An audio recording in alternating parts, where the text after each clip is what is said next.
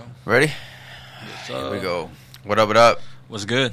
Back at it again with another episode of the We Could Be Wrong podcast. This is episode 59. Bro, remember what was it? It wasn't last week. It was a couple of weeks ago where I said that everybody always has that one person or player or individual that seems to provide content for everybody. In the case of boxing, in the sport of boxing, Canelo Alvarez always gives you content. In baseball, it could be anybody come from the Yankees to Trevor Bauer from the Dodgers. It's always content, right? And in the game of basketball, well, of course, is LeBron James. He gives you content left and right. And all the big superstars, but to focus on one guy, it would be either him or Kevin Durant. That always gives you content. Always gives you something to talk about. And in this podcast, for example, it's Luka Doncic. Luka Doncic always gives us content for us to speak on, at least to dissect and critique or praise, whatever the case may be, whatever side of the street you're on.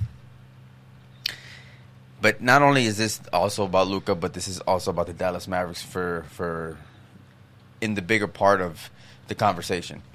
Overall, it's about the Dallas Mavericks. The Dallas Mavericks right now, since we spoke last week of them, they went out in the first round, and now big changes are coming, which usually is what happens. Went out in the 7th game of the first round, bro. Get it right. Come on. What about last year? Last year? 6th game of the what? It's 6 games. Of the what? Round. 6 games. They made it to of the what? They made it to the 7th game. This of year. The first round, yes. The common denominator here, first round. So, yes, this is but on a serious note, this is a team that hasn't had change in a very long time. Do you think now the rumors of Luka and Rick Carlisle have been true this whole time? I think I said that. To me, I didn't want to believe it. I wanted to say that, they were both, especially Rick Carlisle, be a great sportsman. Well, he's been a part of the community, the Dallas state here, in the culture. Yeah. So, I mean, of course, you can kind of gravitate to him. They kind of like, you build a relationship around him. You're so used to him being here. But I told you, like, I'm a type of person that likes to watch a lot of these games. And I've watched a lot of Mavericks games ever since Luka got drafted, right? Mm-hmm. And I'm telling you, this past season, I believe, I hope I'm not mistaken, but I want to say it was on when they faced the Milwaukee Bucks in the regular season, and maybe I'm blowing this out of proportion and I'm making it bigger than what it really was, but in that specific moment where Luka felt like Rick Carlisle, they messed up on a throw-in, right? They were gonna throw it in. I honestly believe I'm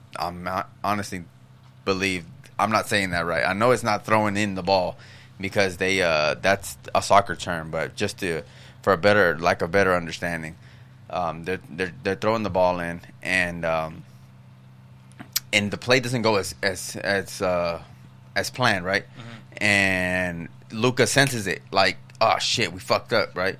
And he looks to Rick Carlisle, and he doesn't do anything, and they run out of time.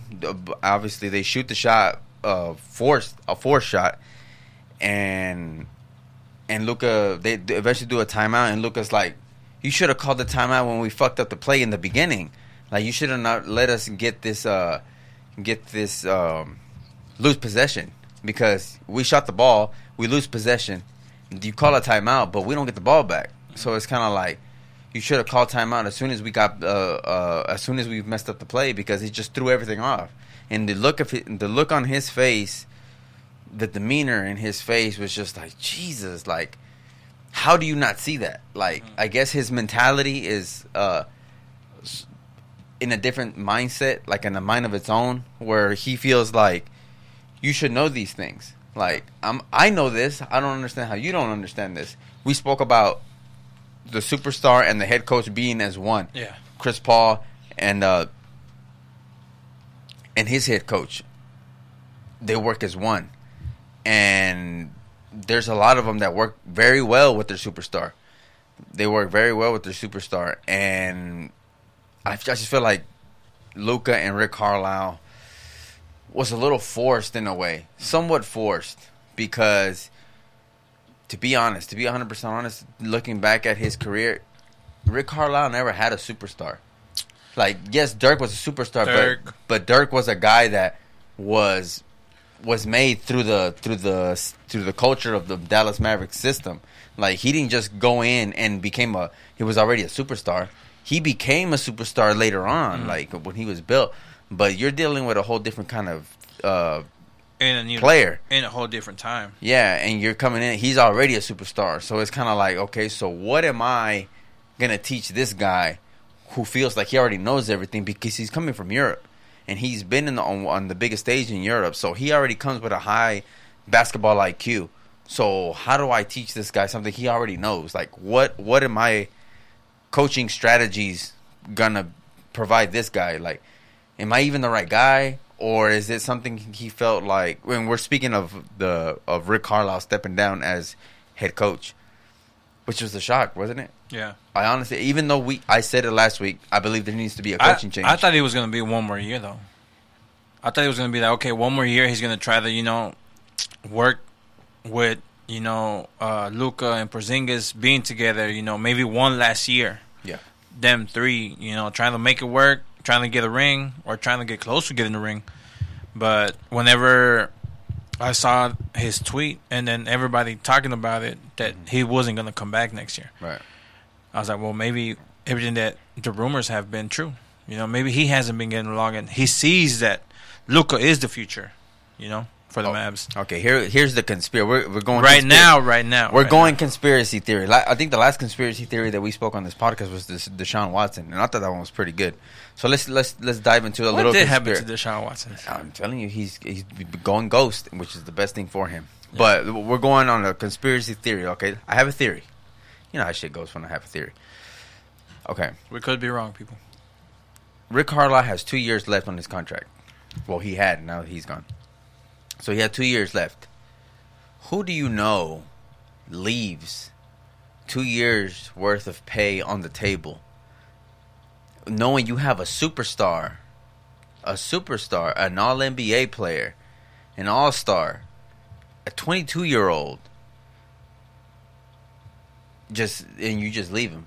Like, you just say, you know what, I'm out and I'll see y'all. Crazy thing is that on his tweet, you saw his tweet, and everybody saw the tweet that the Dallas Mavericks posted. It said, I'm excited about my next coaching opportunity. Why would you say something like that? Like, what do you mean?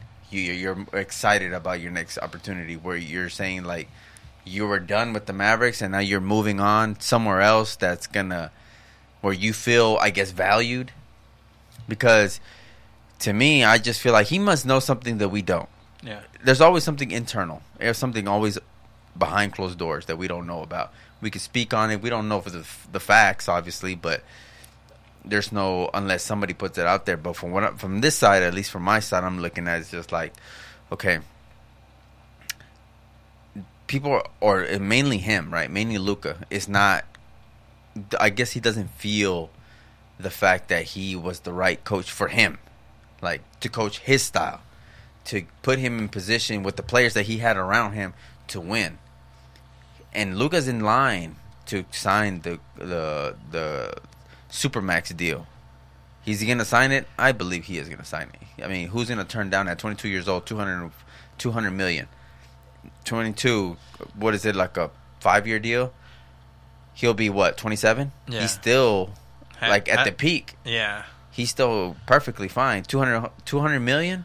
That's already a good chunk of change in the bank, not including your sponsors and your endorsements and everything. I just feel like Rick Carlisle left for a certain reason. He felt like if he took the Mavericks if he didn't get the Mavericks past the first round of the NBA playoffs next season, or even worse, if he didn't get them to the playoffs next season, he would be gone. So it's kind of like, you can't fire me, I quit. Yeah, but way earlier, you know? Mm-hmm. It's kind of like, some people usually do that when, you know, you're on the verge of getting fired. But it was a good run, though, in the playoffs. I don't feel like the blame should go on him. I think some of the blame should go on him, because I feel like he just didn't run enough plays for Porzingis. You have a guy that's 7'2", and you have him on the wing.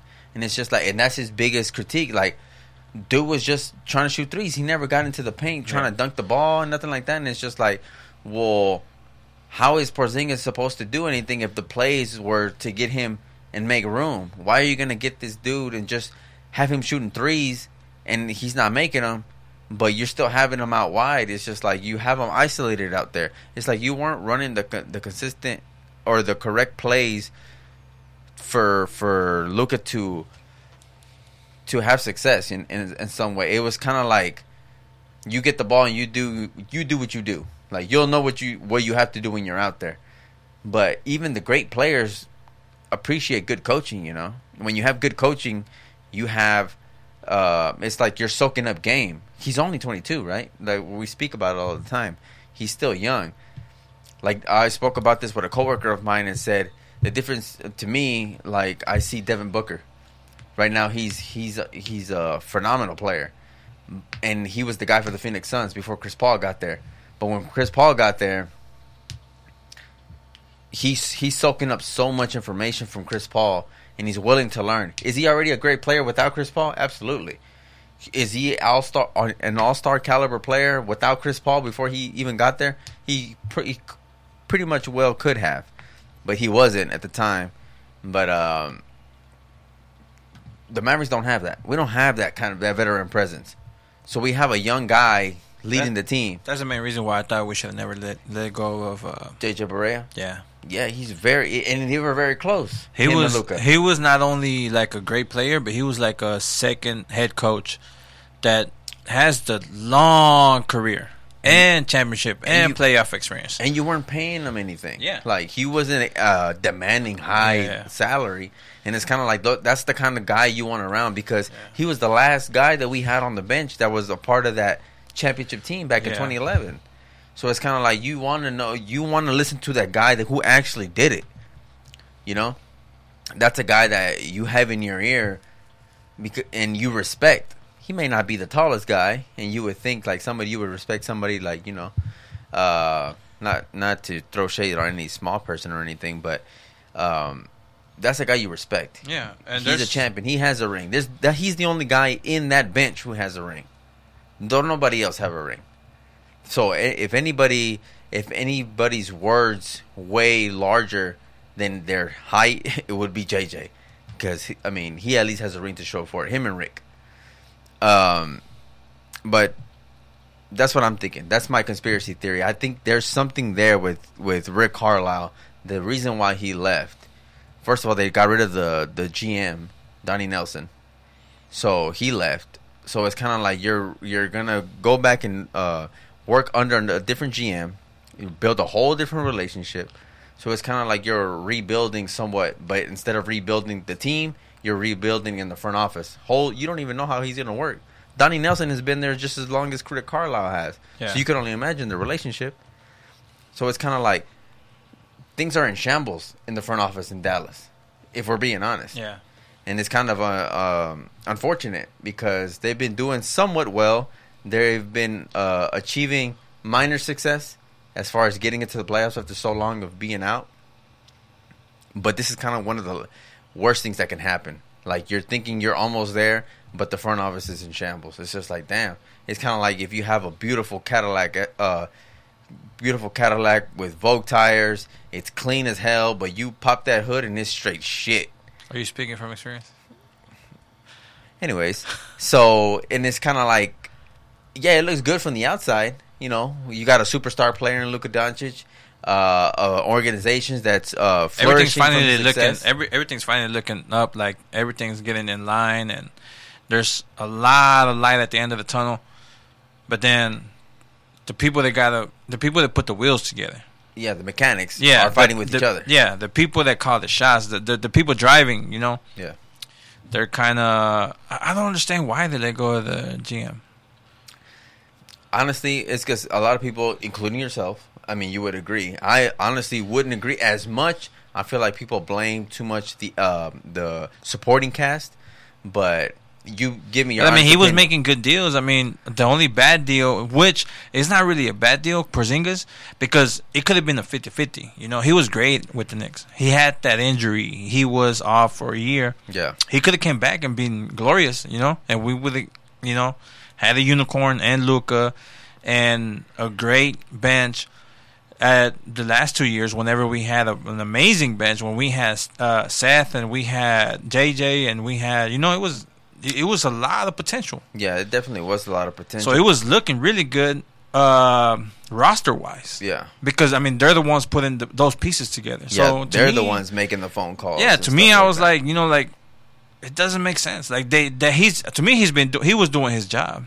He was doing his job, but some of the decision making it made you raise an eyebrow for sure. Like the departure of Seth Curry was like what are we doing those here? trades. Yeah, that trade was kind of dumb. Yeah, so it's kind of like I didn't know if they were trying to get rid of one B-list player. Yeah. For potential freeing up some cap space and to get an A-list. Yeah.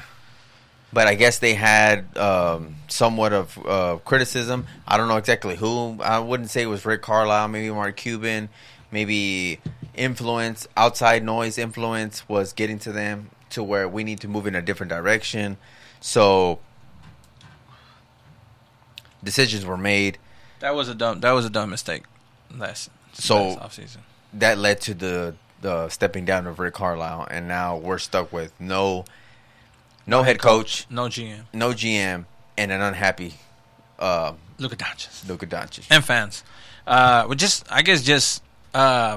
I think just being confused. Okay, but can you imagine now? It's just like it's kind of like being in a marriage for 11 years, and then you just have a divorce, and now you're having to start back over, and you're older. It's like the wrong time.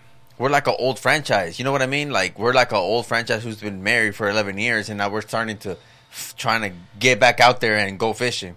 It's kind of be like, we're going to be a little rusty. You know what I'm saying? It's a bad time because I feel like right now we do have a lot of pieces that work. Okay. But they were beginning to work on their, like, kind of like when boxers train and become stars and become champions, and then they change their trainers and start all over again. Then they look off. Yeah. So, similar, they were 3 years with Luka. Under Rick Carlisle, and now you don't know what's gonna happen. Obviously, he could play good. This is a whole different, strategy than boxing. I mean, basketball players are always gonna play good basketball if they're good at it. Just different plays, different attacks, and different, I guess, roles. Depends on the coaches how he wants to set them up. Don't you think it would it's going to be interesting? Don't you think it would say a lot how many coaches throw their name in the hat trying to coach Luka Doncic? Because he's an attractive commodity, attractive player. You would think you would want to coach a player like that, right? But that's a big responsibility. It could be good. It could be bad. I mean, it's very tough. way I see it. It's a very hot seat. Kind of like whenever MJ went into the league. Okay. And everybody knew he was going to be great getting out of high school into the North Carolina and then leaving North Carolina early to go into the NBA. I don't think anybody thought he was going to be great. He wasn't a starter in his college, and he was only known for that last buzzer beater shot. Yeah. Then he eventually went to the Chicago Bulls, and he ended up being.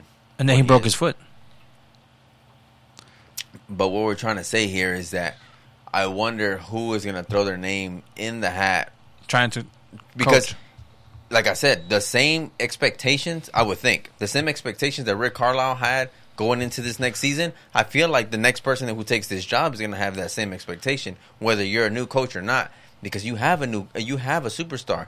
Not only are you going to be judged on how far you get them, but what you put around him, because a lot of people critique the supporting cast he has around him. Yeah. So you're gonna we're gonna be not only critiquing the team that's out there on the floor, but we're gonna be critiquing that front office of what you're doing to help or make this organization and this team get to that next step. Because at this point, we're talking about second round, because a guy in Trae Young that you originally drafted and swapped for Luka Doncic right now is in the Eastern Conference Finals. So you're scratching your head a little bit. People may not say, man, he plays in the East. He's not Luka Doncic. I would take Luka Doncic over Trae Young any day. But this is a team sport. You're playing a team sport. I don't care how much individual success you have. They got drafted the same year? They were drafted for each other. Yeah. Yeah. So Trae Young was drafted to the Mavericks. Luka Doncic was drafted to the Atlanta Falcons. I mean, excuse me, to the Atlanta Hawks. Yeah. And then they traded. So right now, when we're talking team success, Trae Young has the upper hand because they're in the Eastern Conference Finals. But I mean, yes, you have that big question mark. Like he does play in the East. This big notion whether the West is tougher than the East. I want to say it's a little bit neutral now. Shit. Yeah, it's raining here in Dallas. At least that's what it sounds like. But I mean, what I mean is overall team success is what defines what you've done here in the NBA. And that's probably gonna lead up to the coaching now. Or GM. Because we do have great. I want to say we do have a great roster, and they have a pretty great roster too. I'll tell you what. Do me a favor. Go to Google and look up the Toronto Raptors general manager. Asai Najiri. I could be saying that wrong. I'm gonna butcher it up even more. I think I butchered it up, but Masai Ujiri. I think that's his name. That is the Toronto Raptors. Toronto Raptors is GM, and I believe sure there's not Masai Ujiri. Masai Ujiri is somebody, but he is the he's the general manager. Were they saying that if he leaves, it won't be for the Mavericks? Oh, that's what it says. That's the first story that popped up. Okay, that was one of the things that I was gonna say. Like, I think you would go get him because he made the Toronto Raptors a championship. Yeah, he went and got Kawhi Leonard. Yeah, and so he knows how to win. No, he knows how to put pieces around certain. That's what you want. Certain players. So that's the name that popped in my head. He's 10 years younger than Rick Carlisle, but he wouldn't be coaching. He would be the GM. Mm-hmm. Coach wise, what would you think about Jason Kidd coming to the Mavericks? That's what. Oh no. Damian Lillard. Me and my girl were talking about like how Steve Nash ended up with the Nets. With the Nets, yes. Yeah. So we're like, okay, now there's a lot of players that are doing that. So we're like, what if Dirk would come back and coach? But I was like, yeah, it's a little too soon. But he is going to be an advisor. What I have read that he's going to be in the table, like in the room when they start deciding who they're going to bring in as a GM and as a head coach. Yeah. So to me, him being either an assistant coach would be even great. Like you talking about Dirk Nowitzki? Yeah. I can't say that. Maybe I don't want to say an assistant. You have to be on the team. Yeah. You have to be something, but you at least have to have experience of what it takes. Not a head coach, but I'm talking like on the sidelines. Yeah. Somebody that is fresh. Yeah, because there's a lot. Fresh into retirement, and that has can see the potential. Because I want to say him and Luka have a great connection, a great relationship. Him being from a different country, coming into the league, and making things happen. I feel like he needs more experience when it comes to coaching. And yes, I do agree that there's a lot of players now transitioning into that coaching role. Like I would love Jason Kidd. Sam Cassell, Jason Kidd, Tyronn Lue. And I still have his championship jersey, so it'll be cool. And one guy that also comes to mind is Chauncey Billups. He won the championship, I believe, when the Detroit Pistons won that 1 year. That's another guy that's also up there ready to get a coaching job. So there's a lot of candidates, I would say, out there. Not necessarily that are candidates to land that Mavericks head coaching job, but to pick from to see who you believe would be the right fit to coach Luka Doncic. Because at this point, I feel like you probably won't be the head coach. I think you would probably be the assistant head coach, because the head coach will be Luka Doncic. Because you're going to do whatever he says. If he's unhappy, we're looking at you. Like, why is he unhappy? If they win, good. If you lose, it's your fault. It's kind of like one of those kind of situations that I believe that the Mavericks are currently in. And that's a weird state to say, and that's a weird thing to say, because we've never been in that sort of position. We've never been with a superstar in our hands this early in his career. Usually you probably get them a little bit later or past their prime, but you literally have a guy that's from the beginning, he's the superstar already. And he's 22 years old. And he's about to get Supermax money. So what do you tell a guy who's played in the biggest stages in Europe and is paid already, made to NBA, first team All NBA. What are you going to tell him? Rookie. He'd probably say, you can't tell me shit, man. Like, you know what I've done while I've been in the league. So, unless you are basically nobody, because Rick Carlisle was the only one that could somewhat tell me something because he had a ring. But if you don't come in with a ring, that you've won a ring, I don't want to hear anything. But there's Tronte Billups who's won a ring. Jason Kidd has won a ring. But I think you need somebody that would sit him down and say, look, we know you're good. We know you feel like you can take this team and get them to the next level, but you need help. Not only physically and supporting cast, but, leading up to the games, in the film room, when it comes to everything else, conversations go a long way. You need somebody to, not what do you call it, mentor you, somewhat like that, like a mentor that he needs, that can guide him and let him know the ropes. Like, this is what is expected of you. Take care of your body.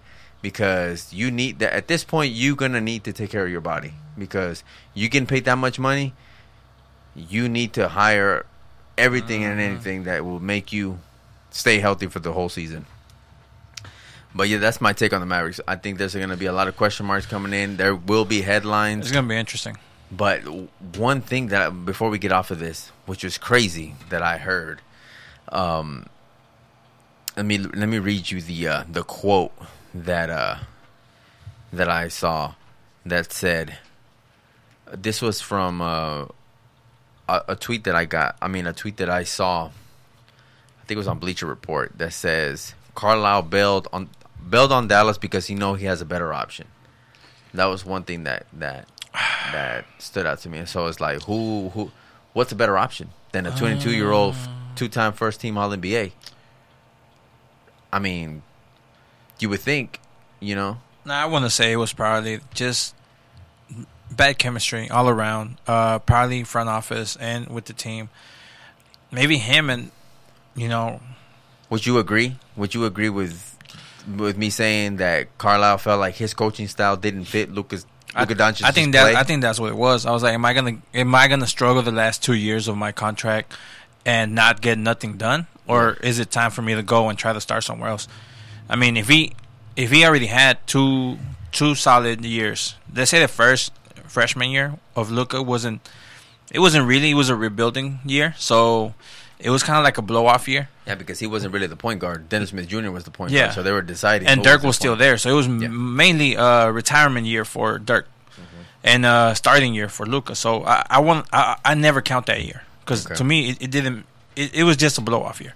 But last year and this year, they were the whole team, not just Luka, played good. With Porzingis partially injured half of the season, not a full team of starters. I feel like last year they were more excited than this season. Last year they were a little bit more complete, having Seth and having JJ. Yeah. This year they were missing some star players that were great last year, but they were able to take it to the playoffs again and being great contenders against the Clippers, which to me was, and still is, probably going to make it to the finals. Mm-hmm. They have a chance. They are in the Western Conference. Yeah, so it's not that he has a better shot somewhere else. I mean, there are other teams that, are ready to win. I want to see. There's a lot. No, but I think there's a lot of teams right now. It's not one-sided. There's a lot of great teams with great players. Well, the rumor is he'll be going to the Celtics. To me, that's not the best team. No, right now in the East. No, it's a good team. It's a very good team. It's a very good team, but it's not the best. But you don't need the best. You just need a better you need chemistry. Willing. Yeah. You need players that are willing to work with you and great chemistry that you're able to develop them. Yeah. I mean, that is his job. And he is a guy that's came in with a ring. Yeah. Their previous coach did not have a ring. So it's kind of like, how are you going to try to get us somewhere you've never been? Somewhat type. Yeah, and if he does go to the East, I'm not saying it's going to be easier, but it'll be different. You could probably say he'll have a little bit more success just because he has more to work with, He has Jason Tatum. He has Jaylen Brown. He has Oh no, he not anymore. But he had Kemba Walker, but he just got traded. There's certain pieces there that you can work with, and not necessarily have the big pressure of having the big superstar and having to get him his first ring or give him playoff success. Even though the Boston fans are pretty demanding, so you probably could have those same expectations going to a team like the Boston Celtics. But yeah, I think that's what I think for me. My honest opinion was that Luka Doncic. Rick Carlisle knows something, felt something that made him step down from that, and it included, honestly, it had to include Luka Doncic. Yeah, definitely. It had to, because especially with, Mark Cuban being so hands-on and what's it called, committed to making this Luka Doncic's team for a long term. Him going on and saying that he'll choose Luka Doncic or his wife. Imagine if the coaching was going to be an issue for Luka to be successful and the Mavericks to attempt to get a ring soon, he had to make some changes all around. And Luka's not going anywhere. Yeah, at least for the next 5 years. Yeah, at least he's getting paid. He's gonna want to get paid that high, and they're gonna try to bring some pieces, which I think that's great for the Mavs fans. I wonder how much you can get. I haven't looked too deep into this, but I wonder what their cap would be with Luka Doncic getting paid that much money and Porzingis with his wage. Mm-hmm. Maybe that's one of the things Rick Carlisle might be fighting, whether he would want to trade somebody or not pay somebody at this point and try and get supporting cast players instead of trying to pay him. What has to be done is Porzingis' contract has to get constructed for them to bring somebody that could fill in what he's not able to. But do you want to have him longer than what you need to? Because he still has 3 years. If you could reconstruct the contract, probably you're kind of like stretching it. Or probably just the amount that they're paying him yearly. That way, if at least bringing a young, a rookie center. It's going to be hard. It's going to be a rebuild for sure, which is kind of a crazy thing to say because Luka wants to win now. Yeah. He's so used to winning. I want to win now. That he doesn't want to be on a losing team. And I think losing brings frustration, brings... it does. Being so close and with so much potential, it sucks. And it's kind of like you're already unhappy. So it's kind of like if he's not winning, he's going to get frustrated. Worst things, push comes to shove, and he'll force his way out of Dallas. Yeah. Oh, yeah. If he's not happy, I'm sad to say this, and I don't want to believe it, but he is a diva. Luka Doncic, he's a superstar. He knows it. So he has one goal in his mind, and that's to win a ring and to keep winning as much as possible.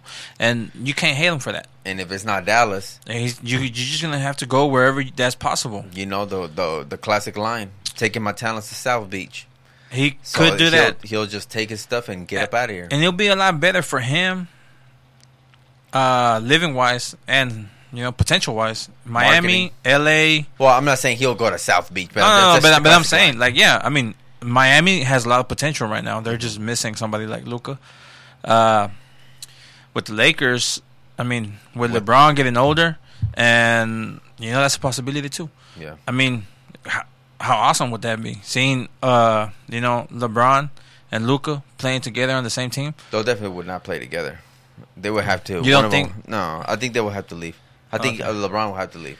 You don't think he will take a big pay cut just to bring Luka at least for 1 year? You tell me when was the last time LeBron took a pay cut. He's never taken pay cuts. If it's a max, I'm taking all this. Everything. Well, you can't hate him for that. But that's the classic line. And then, like you said, if he's not happy here, he'll just grab his things and leave and say, I'm out. I gave y'all 5 years or what? We're already we're on 3. He doesn't have to stay for the next. He might do the DAC and just be like, I don't want to be here 5 years. Let's just do 3 or 4. Yeah. Well, if he signs it, he'll be here for 5. But who knows if he has the player option to say, that last year, if I sign a 5-year deal, I'll play 4 and I'm out. If y'all not winning by then, it's just like I'm just out of here. And that would be even Houston is looking for some players right now. So well, if you leave Dallas, they lost everybody. Deuces. Texas is still a good place to be at, though. I won't say the Rockets are in full rebuild mode right now. But that will be a slap in the face, don't you think, for him to leave to Houston? Hey, if he wants to win. That doesn't necessarily mean you're going to win. But no. But I'm saying he'll go somewhere. And they don't really have a big... Dallas Mavericks fans would... Well, I'm not saying this is just in the future, whatever. It may not even happen. But to go to a Texas team... Dallas Mavericks fans, die hard. Dallas Mavericks fans take that personal.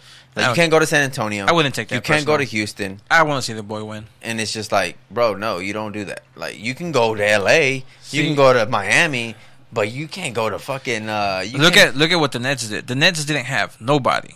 Bro, if LeBron goes to the Clippers, that's a fucking disrespect. No, that's what I mean. That's what I mean. A little bit of disrespect, but it's a lot of disrespect. What do you mean you're gonna go to the rival team? I don't care. You don't care, but I'm saying diehards. Okay. You're not a diehard fan. You're a hype beast. No, but I mean, I just want to see the boy win. That's what I'm saying. You're going more for individual. Exactly. I'm talking about team. I love the Mavs, but this is a team sport, bro. Like we're not watching. I was at the parade in 2011. Yeah, you weren't because they all won. Everybody won. The whole team won. The fans won. You don't celebrate one player just because he's winning and he's gone. It's a different era, bro. If he's gone from Dallas, it's kind of like yesterday's news. Like, okay, you're not our guy anymore. That's just point blank. You think Cleveland's guy is still LeBron?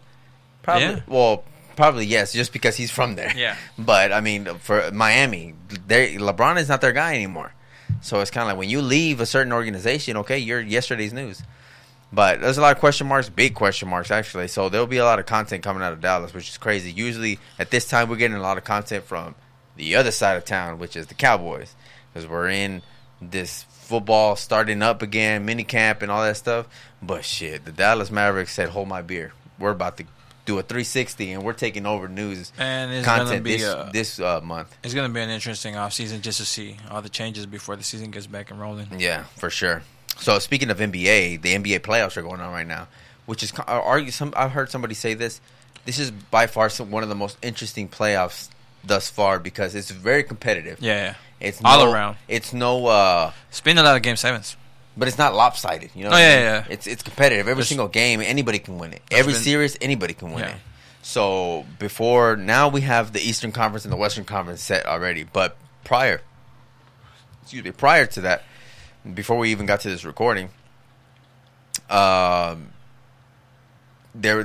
was who was it? The Clippers versus the Jazz. It was the Suns versus Nuggets. The Nuggets, and then in the Eastern Conference you had the shout Nets. out to Suns and 4 guy. Oh yeah, that was wild. I never thought he would get rewarded for that. Hey, he's a celebrity now. So he got himself some tickets, and he'll be at that first. Well, he probably was at that first game. He was at.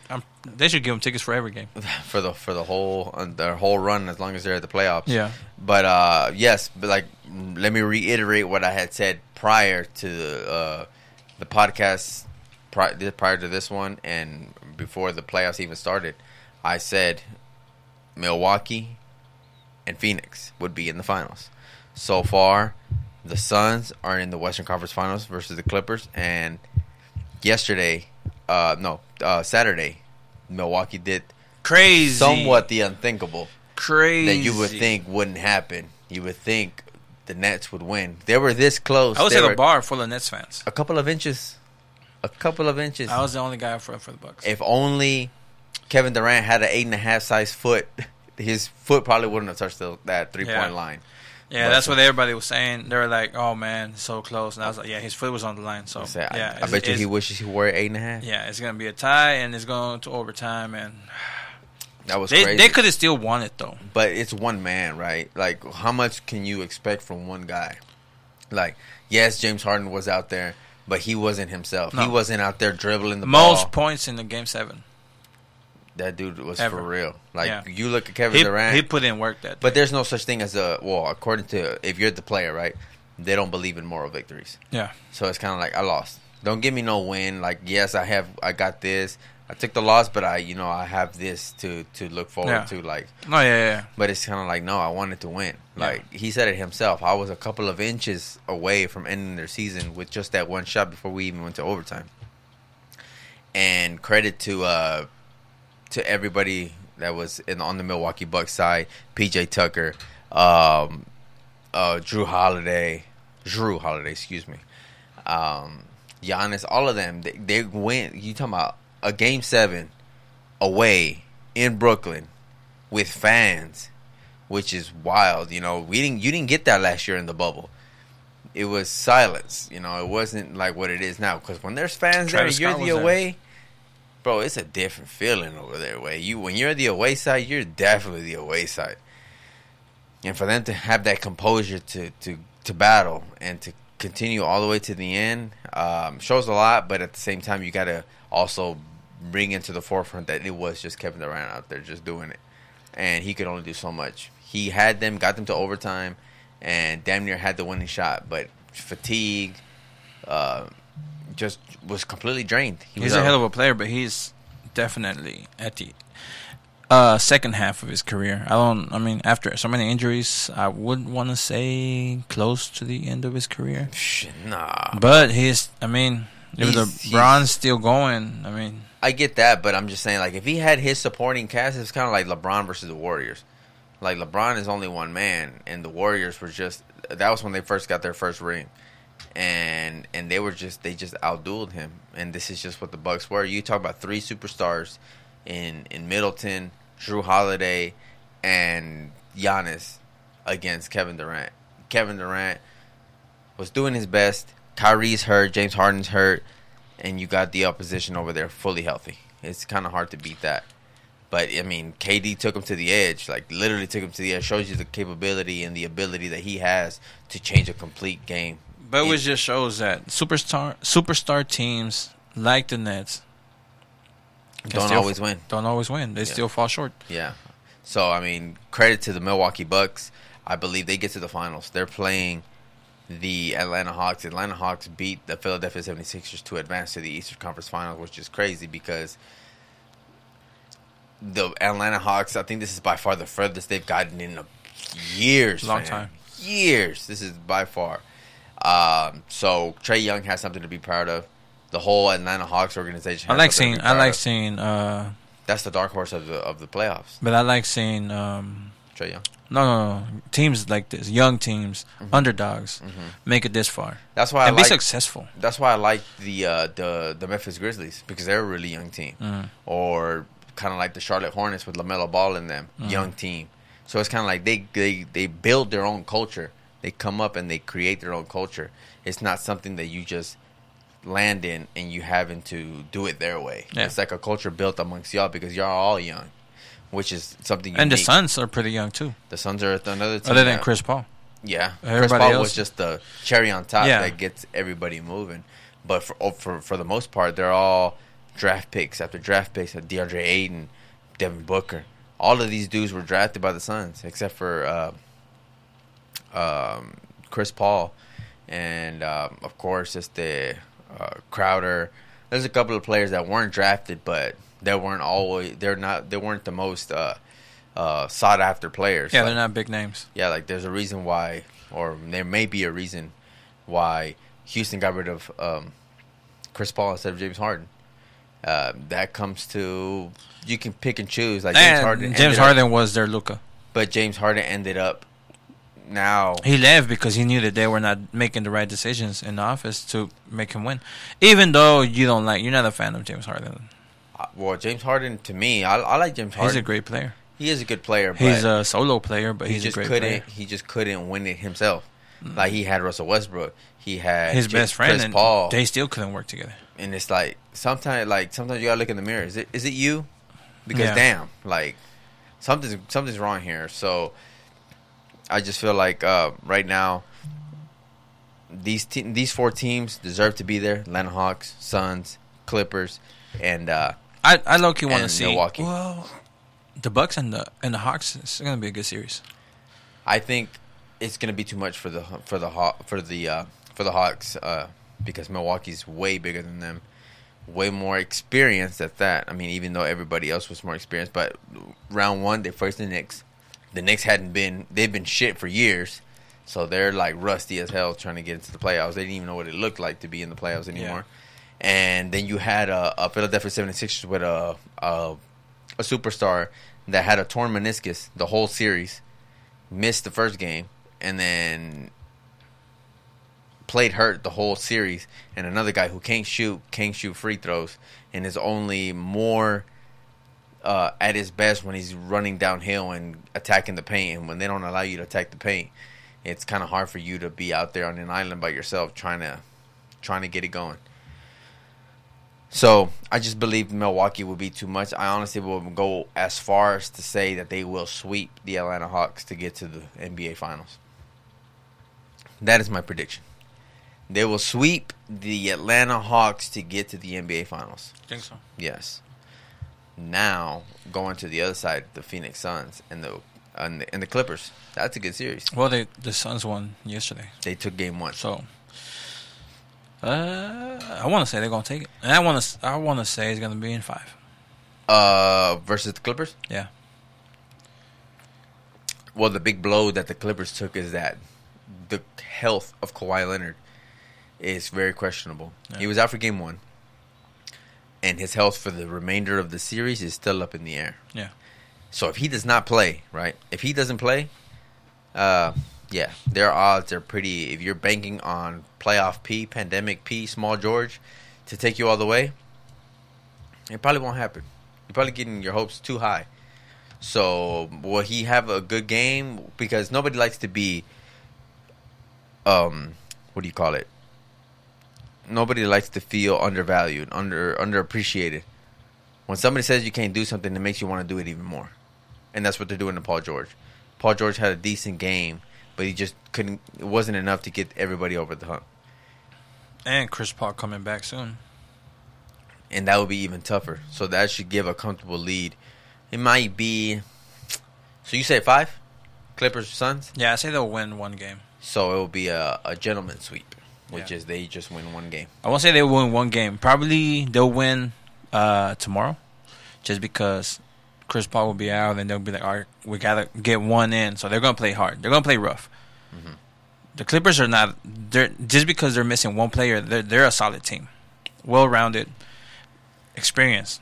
They have to win without Kawhi Leonard. They have no choice. Yeah. Just like the Phoenix Suns have to win without Chris Paul. And they've done that already with game one. Yeah. So their confidence has to be up there. So I'm going to take the Phoenix Suns as well. The gentleman's sweep doesn't sound too bad to me, honestly. I just feel like they're just that good. But it's a whole different story when you go back to LA. You can play out very well when you're in Phoenix. Yeah. But you got the home crowd around you. But going to LA, it's not only... It worked for the Mavs. The Mavs were flawless. Well, not flawless over there, but they played good over there. They played decent over there. It there. depends on the team. If they're a good away team. Well, I mean, they swept the Denver Nuggets. Yeah. So obviously they can play away. And now you're going to LA and going to face them over there. So who knows how that's going to go, but I'm thinking the Suns for sure taking it. Like I said, coming out the West. The Milwaukee Bucks coming out the East. That is my prediction. But so far right now, playoffs are very interesting. I'm loving it. Tonight, is there a game tonight? I believe there is. No, not tonight. Not tonight? No. What? No, until Tuesday. Yeah, tomorrow we'll have... Suns. On Tuesday at 8 p.m. on ESPN. So tune in for sure tomorrow. Suns, Clippers, down by 1. The Phoenix Suns are up. This is going to be another game in Phoenix, and before they take it back to LA. Transitioning, I want to dive into Tank Davis. We spoke about Tank Davis last week, and we spoke about what it means for him to fight at a different division. Well, at least that's how they're selling it to us, right? Tank is going to move up from his normal weight 130 and move up 2 divisions to 139, right? To go to 140. Oh, okay. And fight Mario Barrios. Which Barrios is a very, very talented, skilled fighter. Super lightweight. I like his fighting style. I think that's lightweight. Check it out. But Are they already burning Simmons jerseys? Sorry, I saw something. I wouldn't be surprised. I think they're going to trade him, maybe. Yeah. But, so Tank Davis is fighting this weekend in Atlanta, fighting Mario Barrios. And I just feel like, to me, at least this is just me personally, I just don't feel like he's going to super lightweight. Super lightweight. Yeah. I just don't feel like he has the tools enough to win this fight. I mean, it would be shocking if he were to beat Tank. But I just feel like Tank is choosing the fighters that he believes he can beat, right? Because if that were the case, why wouldn't he fight Devin Haney? Why wouldn't he fight Shakur Stevenson? Why wouldn't he fight Teofimo Lopez? Like, if you're really trying to be about legacy, there's a difference between being about legacy and being a superstar. Some people go for legacy and end up being a superstar, ends up transitioning to a superstar. Some people go for the superstardom, for the social media fame, for the spectacle side of the sport, trying to get seats in stadiums, and they may not be the most attractive fight, but they're more attractive fighters. Like, you put me, let's just say this: Mario Barrios versus Shakur Stevenson. Two guys that are not that well known. And then you put Jake Paul versus Tyron Woodley on the same night. Who do you think people are going to go watch? The more popular guys. The more the fight may not be as good, right? They may not be as skilled as these two guys fighting over here, but people want to see the more attractive fight. The more people that's popular. It's kind of like one of the best examples that I heard was if you get in a fight, right, but you're not popular, and I am, or vice versa. Let's say I get in a fight and I'm not popular, but I'm a boxer, right, and I beat the hell out of so and so, and you fight at the same time, and you're the most popular guy in school, and y'all can't fight, y'all slap boxing over there, and that's ridiculous. But they'll talk about you more than me. They're gonna say, "Well, I told them, well, I kicked his ass real quick." Are you saying like Jake Paul? Are you comparing me to Jake Paul? Oh, okay. You just killed that whole analogy right there. Oh, okay. Well, I thought you were trying to go with that, where like professional boxers, and then no, but what I'm just saying, depending on the celebrity status, or that's where you're going, right? Well, those examples by popularity. But we're trying to give an analogy when it comes to the difference of popularity and legacy. Yeah, like some may watch the popularity fight more for the entertainment, hype, everything, all like that, and it may not necessarily be the best fight. And people may sleep on the legacy fight because they're not well known, and they're not as attractive. There's not big names around it. No, so the big names around Tank, I would say the biggest name probably is Floyd Mayweather, and then, but his history is not that great. But even when the fight was canceled of Teofimo Lopez, they asked Tank, like, what do you think about him testing COVID? It's like, it's because he couldn't sell no tickets. That's why. He ain't no fucking corona. He couldn't sell no tickets. And it's I think I would rather watch Teofimo than Tank. Yeah, so I was just like, okay, I mean, how about he steps in the ring with Teofimo what does that Lopez? mean? He has belts, you don't. Yeah. So what are we talking about? After fighting Lomachenko. He beat Lomachenko. He has a decent win under his belt. Like, I don't understand how tickets, sales overweigh legacy fights. I don't understand that. That doesn't make no fucking sense. It's sad, but it's true. You can pack a whole house and the fight be straight garbage, and I can fight the best fighter in the division in a smaller venue, and that fight will hold more weight than yours in the real world, you know? Like, for people that know about the sport, yeah, you may have sold more tickets. You probably made more money than me for a less competitive fight. But at the end of the day, for the diehards that know about the sport, they know my win holds more than yours. You may have more money in your pocket, but at the end of the day, when I retire, I'm going in the history books. Yours probably has an asterisk to it. Only probably he'll sell some t-shirts. Your diehards. Who? Teofimo? Tank. Oh, Tank. But, I mean, he's fighting Mario Barrios. Like I said, I like Barrios. I think he's a very good fighter, talented fighter. I've seen him before. I've seen him on undercards. He's a Texan. But he's not up to the level. Think so? I don't think he carries the same amount of power. And the only thing that he has over Tank is the height, for sure. The reach, for sure. But if those qualities... But you think those qualities the reason why he doesn't have them. that power for you is, you think, is because he's been fighting at his weight and Tank has been fighting at a smaller weight? But no. I just feel like Tank has the power. Why? Because you either have it or you don't. You don't teach power. Power you have. Deontay Wilder didn't get taught power. But the thing is, I believe Tank has been fighting at a way smaller weight all his career. Yeah. So when he rehydrates and goes back to his real weight, that's obviously weight on smaller guys. Now that he's going to be fighting somebody his weight. Well, this is not going to be the best analogy or the best example, but when Canelo Alvarez fought Kovalev had been fighting at that weight class forever. Canelo was a smaller guy going up, and he ended up knocking him out. Yeah, but Kovalev was how old? I'm saying the power of a smaller man still overpowered the bigger man. But Canelo's bigger too. I knew that you were going to say that. That's why I say it's not going to be probably the best example, but for the most part, that's what I'm saying. Yeah, a smaller guy can beat a well, I'm not saying that. No, yeah. Power wise, yes, he can. I mean, he lands. Tank hasn't fought big dudes in his division. Not like that. I wouldn't say he never fought Lomachenko. He never fought at the skill level. No skill level fighters in that lightweight division. No, so he hasn't felt power. That's what I'm trying to say. But that's the thing. I don't think Mario Barrios has the power. Not power, but he has some power because he's already naturally bigger.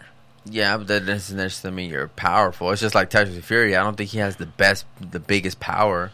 I just think he's overall better skilled. Yeah. And he can hit you and move and hit you and move. You don't necessarily got to go for power to hurt the guy. But he knocked out Tyson Fury. Deontay Wilder. Deontay Wilder. Yeah, he did eventually. If I hit you with a pillow, it don't hurt. But if I hit you with a pillow 30 times, yeah, eventually it's gonna hurt, and you're gonna be like, "Yeah, fam, stop it." There has to be some power, bro. Yeah, some, but that comes with consistent damage. Like after that, you're not gonna be able to take the same amount of punishment for so long. So that's why I feel like this fight should go Tank's way. If it goes Mario Barrios' way, I would love for him to make it competitive. Yeah. That would be beyond what my expectations are.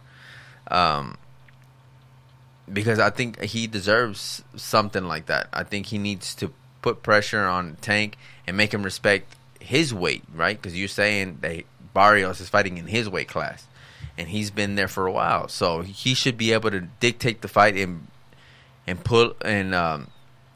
become the ring general when it comes to that. Because when you're in that ring and you're fighting in your own weight, you should be able to dictate the pace of the fight to let him know that you're not at 130 anymore, fam. You're not fighting 135 pound. You're fighting a legit 140.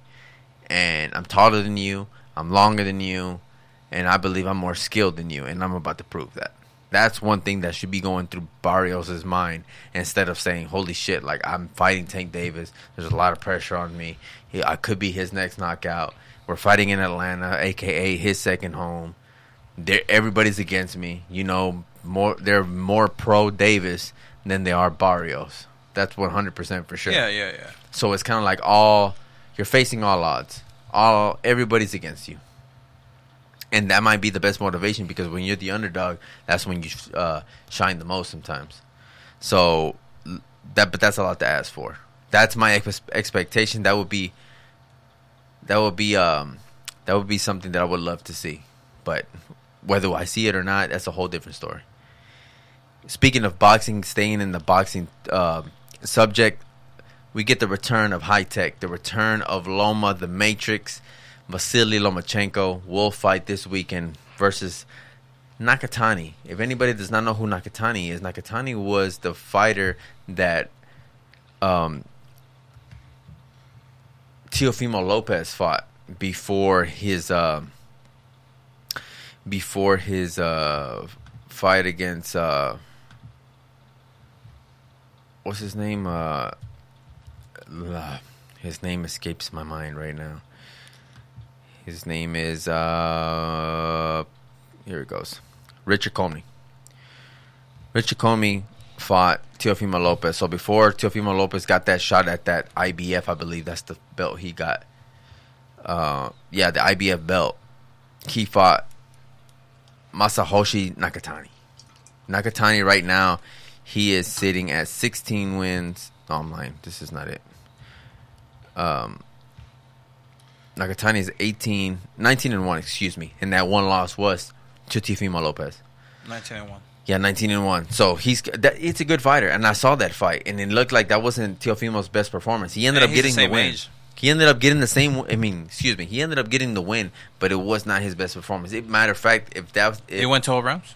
Yeah, it went the distance, and that was the biggest critique in Teofimo's career because prior to that, he had been knocking out everybody, and he had been the superior fighter. And in this fight, it looked like he struggled a lot. And this might be the better fight this Saturday then, but I feel like I'm not saying this is why, but I feel like Loma chose Nakatani or vice versa. I don't know how exactly it came about, but the fact that he's fighting Nakatani, a former opponent of Teofimo Lopez, that went the distance. And now if you can beat him better than Teofimo did, that sends a statement.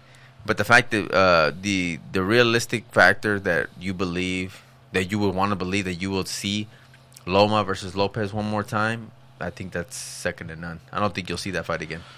Because what if they both go up? But Lopez is it's because Loma will not go higher. You don't think so? No, because this was at 135, and at 135, I feel like it's already a lot of weight for Loma. If he goes even higher, 140, you're talking about 150-pound guys dropping to 140. Loma's going up. He's definitely the smaller fighter. So that's why it's he's not naturally big like that. Like when you see Loma in his walk-around weight, he is not bigger than 150. He probably weighs like 140, if anything, walking around. So I just feel like he wants to make a statement, and he wants to. If it were up to him, he would definitely rematch. It's possible, but I just feel like I don't blame Teofimo for not giving him the rematch, because I honestly believe if Loma had won, he would not be giving Teofimo the rematch, because he had it in the contract. If I beat you, I'm not giving you a rematch. But so when the tables turned and Teofimo won, it's like I'm keeping that same energy. When you said if I lose, you would not give me a rematch, but now you lost and you want to fight me again. No, I'm keeping the same energy. You don't get no rematch. Go earn your way back. Maybe when you earn your way back, I'll be out of here, because I'm only going to fight in this division probably about 2 more times and I'm out. Or maybe and I'm stretching it. Maybe just 1 and I'm out. So it's like you'll never get that revenge that you want. You think his last fight at that way would be the Pacquiao fight? Pacquiao? Oh, no. No, you're talking about Errol. No, but doesn't he want to fight Pacquiao too? Who? Teofimo? Nah, he won't fight Teofimo. I mean, he won't fight Loma. I mean, Pacquiao? He won't fight Pacquiao, no. Pacquiao's too big for him. At least right now, in this stage of his career. He'll move up to 140 and he'll want to fight Josh Taylor. That's who he does want to fight. Or if not that, he would want to fight Jose Ramirez. So there's a lot of good fights out there. He could fight Regis Prograis. There's a lot of bright. The future looking real bright over there for Teofimo. But the fact that you still got these guys like Tank Davis, Devin Haney, Ryan Garcia, and I don't think any of them want to fight Teofimo. That's 100% of a fact. That's 100%. That's why he's like, if I can't get these guys in the ring, which would be crazy. That would be good checks, though. Which this would be crazy, because you said none of them want to fight him, right? That's what you just said. Okay, so what if that does happen? What if he says he wants to fight one more time, but he wants to fight Devin Haney, and Devin Haney doesn't want to fight him? If he does everything in his power not to fight him, and Teofimo feels like, well, I only have one more fight in him, whether it's him or not. And whether it's not him, and Loma wins his next fight, this fight, and they say, okay, we'll rematch Loma and go out with a bang. And I just don't think that was. I still don't think that will bring enough money for him. The rematch? I don't think so. He'll demand. First of all, he'll be the A side because he's a champ. So he'll demand. The time that they fought, was it a pay per view? No. Okay. They did it. Do you think they'll do a pay per view for the rematch? Honestly, I don't know, because I think Top Rank is so at least just Top Rank. I think they're just so consistent, or just trying to for the consumer, right? Do you think? Well, let me get this out. Okay, go ahead. The only thing that I think what they're really trying to do, unlike the UFC, you pay for ESPN Plus. So I feel like if you pay for ESPN Plus, you should get the pay-per-views just like the Zone. If I pay for the zone, I shouldn't be paying for Canelo pay-per-view if I already pay for the zone. Yeah. And I think they're trying to honor that. At least that's what Top Rank is trying to do. Unlike UFC. But UFC, wasn't it on ESPN? Wasn't it like a free fight? Yeah, that one was free. Like, they made it their duty for free. So you think it'll be on the zone? If it's on the zone, then I won't. No, it's not on the zone because none of them are signed to the zone. Exactly. But what I'm trying to say, it's not like UFC that they have that paywall where you pay for ESPN Plus, but you still got to pay $79.99 when it's a pay-per-view. Yeah. It's just kind of like bullshit. Like, if I pay $20 for the zone, I should be getting enough money from me differently. Yeah. You're getting money from me monthly, so it adds up. Yeah. So if you're gonna put a pay-per-view, I'm already a subscriber. To me, like, if it's like a subscriber, then that's to me. If it's on the zone, that's worthy. Like, that brings in money. That brings in revenue to be money for the fighters. But you pay monthly for ESPN Plus. Yeah, but it's not as much. Yeah, that is true. And they usually have it on ESPN Plus and on regular ESPN. Well, let's just say, what if it's like a free fight? It's like, to me, I consider ESPN Plus a free fight. Would you rather than bump it up some? Because I think for the zone, no, at least $12.99 a month. Let's just say $12.99 a month, and you get the pay-per-view for free. What if ESPN Plus said, okay, it was going from $5.99 to $12.99, but you get all the pay-per-views now? At least $20. I would pay $20 a month. The zone, yeah, I would pay the zone price for ESPN Plus, so you can get all the UFC if fights. I get the UFC fights for free. Shit, and everything. It adds up, and everything else. It adds up. I mean, I would love that. Yeah. Hell yeah, yeah, that would be perfect. But the fact that you got this paywall, this what pisses everybody off, and I think that's what Top Rank is doing. They're trying to honor that for the subscribers that subscribe for ESPN and ESPN Plus. So this fight would be for sure on ESPN. But do you think that would be more an entertaining fight than Tank Davis and Barrios? The rematch of Loma versus Teofimo. Loma versus Teofimo, would it be more entertaining than Barrios versus Tank? 1,000%. Okay.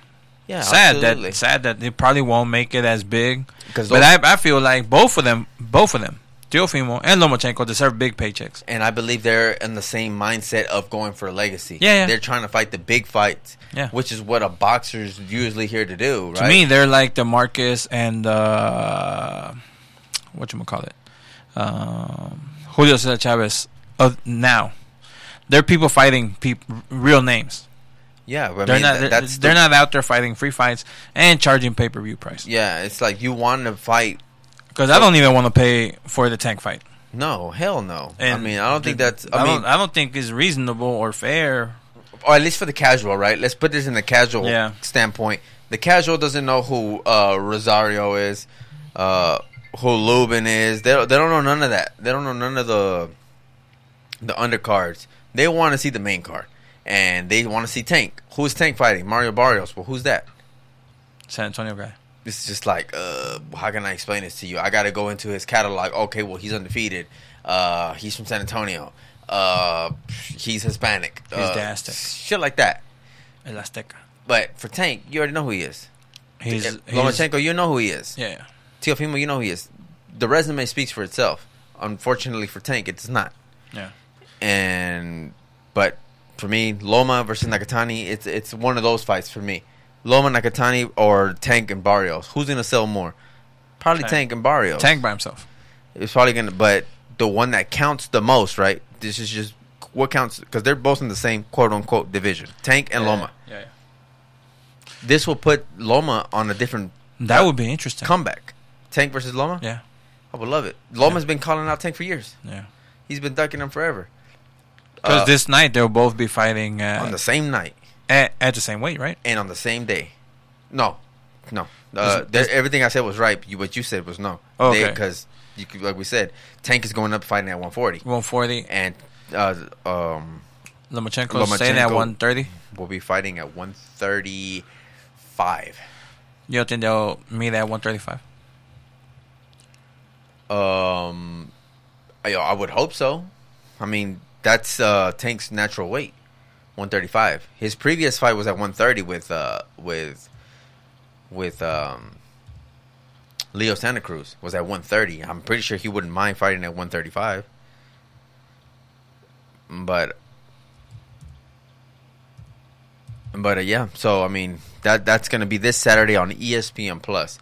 Nakatani, Lomachenko, and you also got Tank versus Mario Barrios. NBA playoffs going on all week, trying to get to the NBA finals. You got everything. you want to know, leading up to the hiring of whoever the Mavericks are going to get. Who knows who they're going to get? We're going to see that later on as the time goes and as things play out. We'll be able to bring you that content. But as far as what was today, we gave you our predictions. Who do you say now before we get out of here for the NBA playoffs? Pick your final now. I mean, I'm staying consistent with mine since it started. But from what your standpoint, my guys are out. I think I said Utah and the Nets. Okay. I would like to see the Suns and the Hawks just because I'm going for the underdog. A lot of people want to see underdogs go, but I just don't feel like they're good enough. But those are our picks, and we're bringing next week the results of all these fights. We're going to see what's going on. We'll bring you the insight. Hopefully there's a lot more content out there that we can bring to y'all so y'all can continue to tune in and check out our opinion. Even though you may agree, you may not agree, but that's the whole point of this podcast. This is the We Could Be Wrong podcast. We'll catch you next week. Take it easy, man. One love.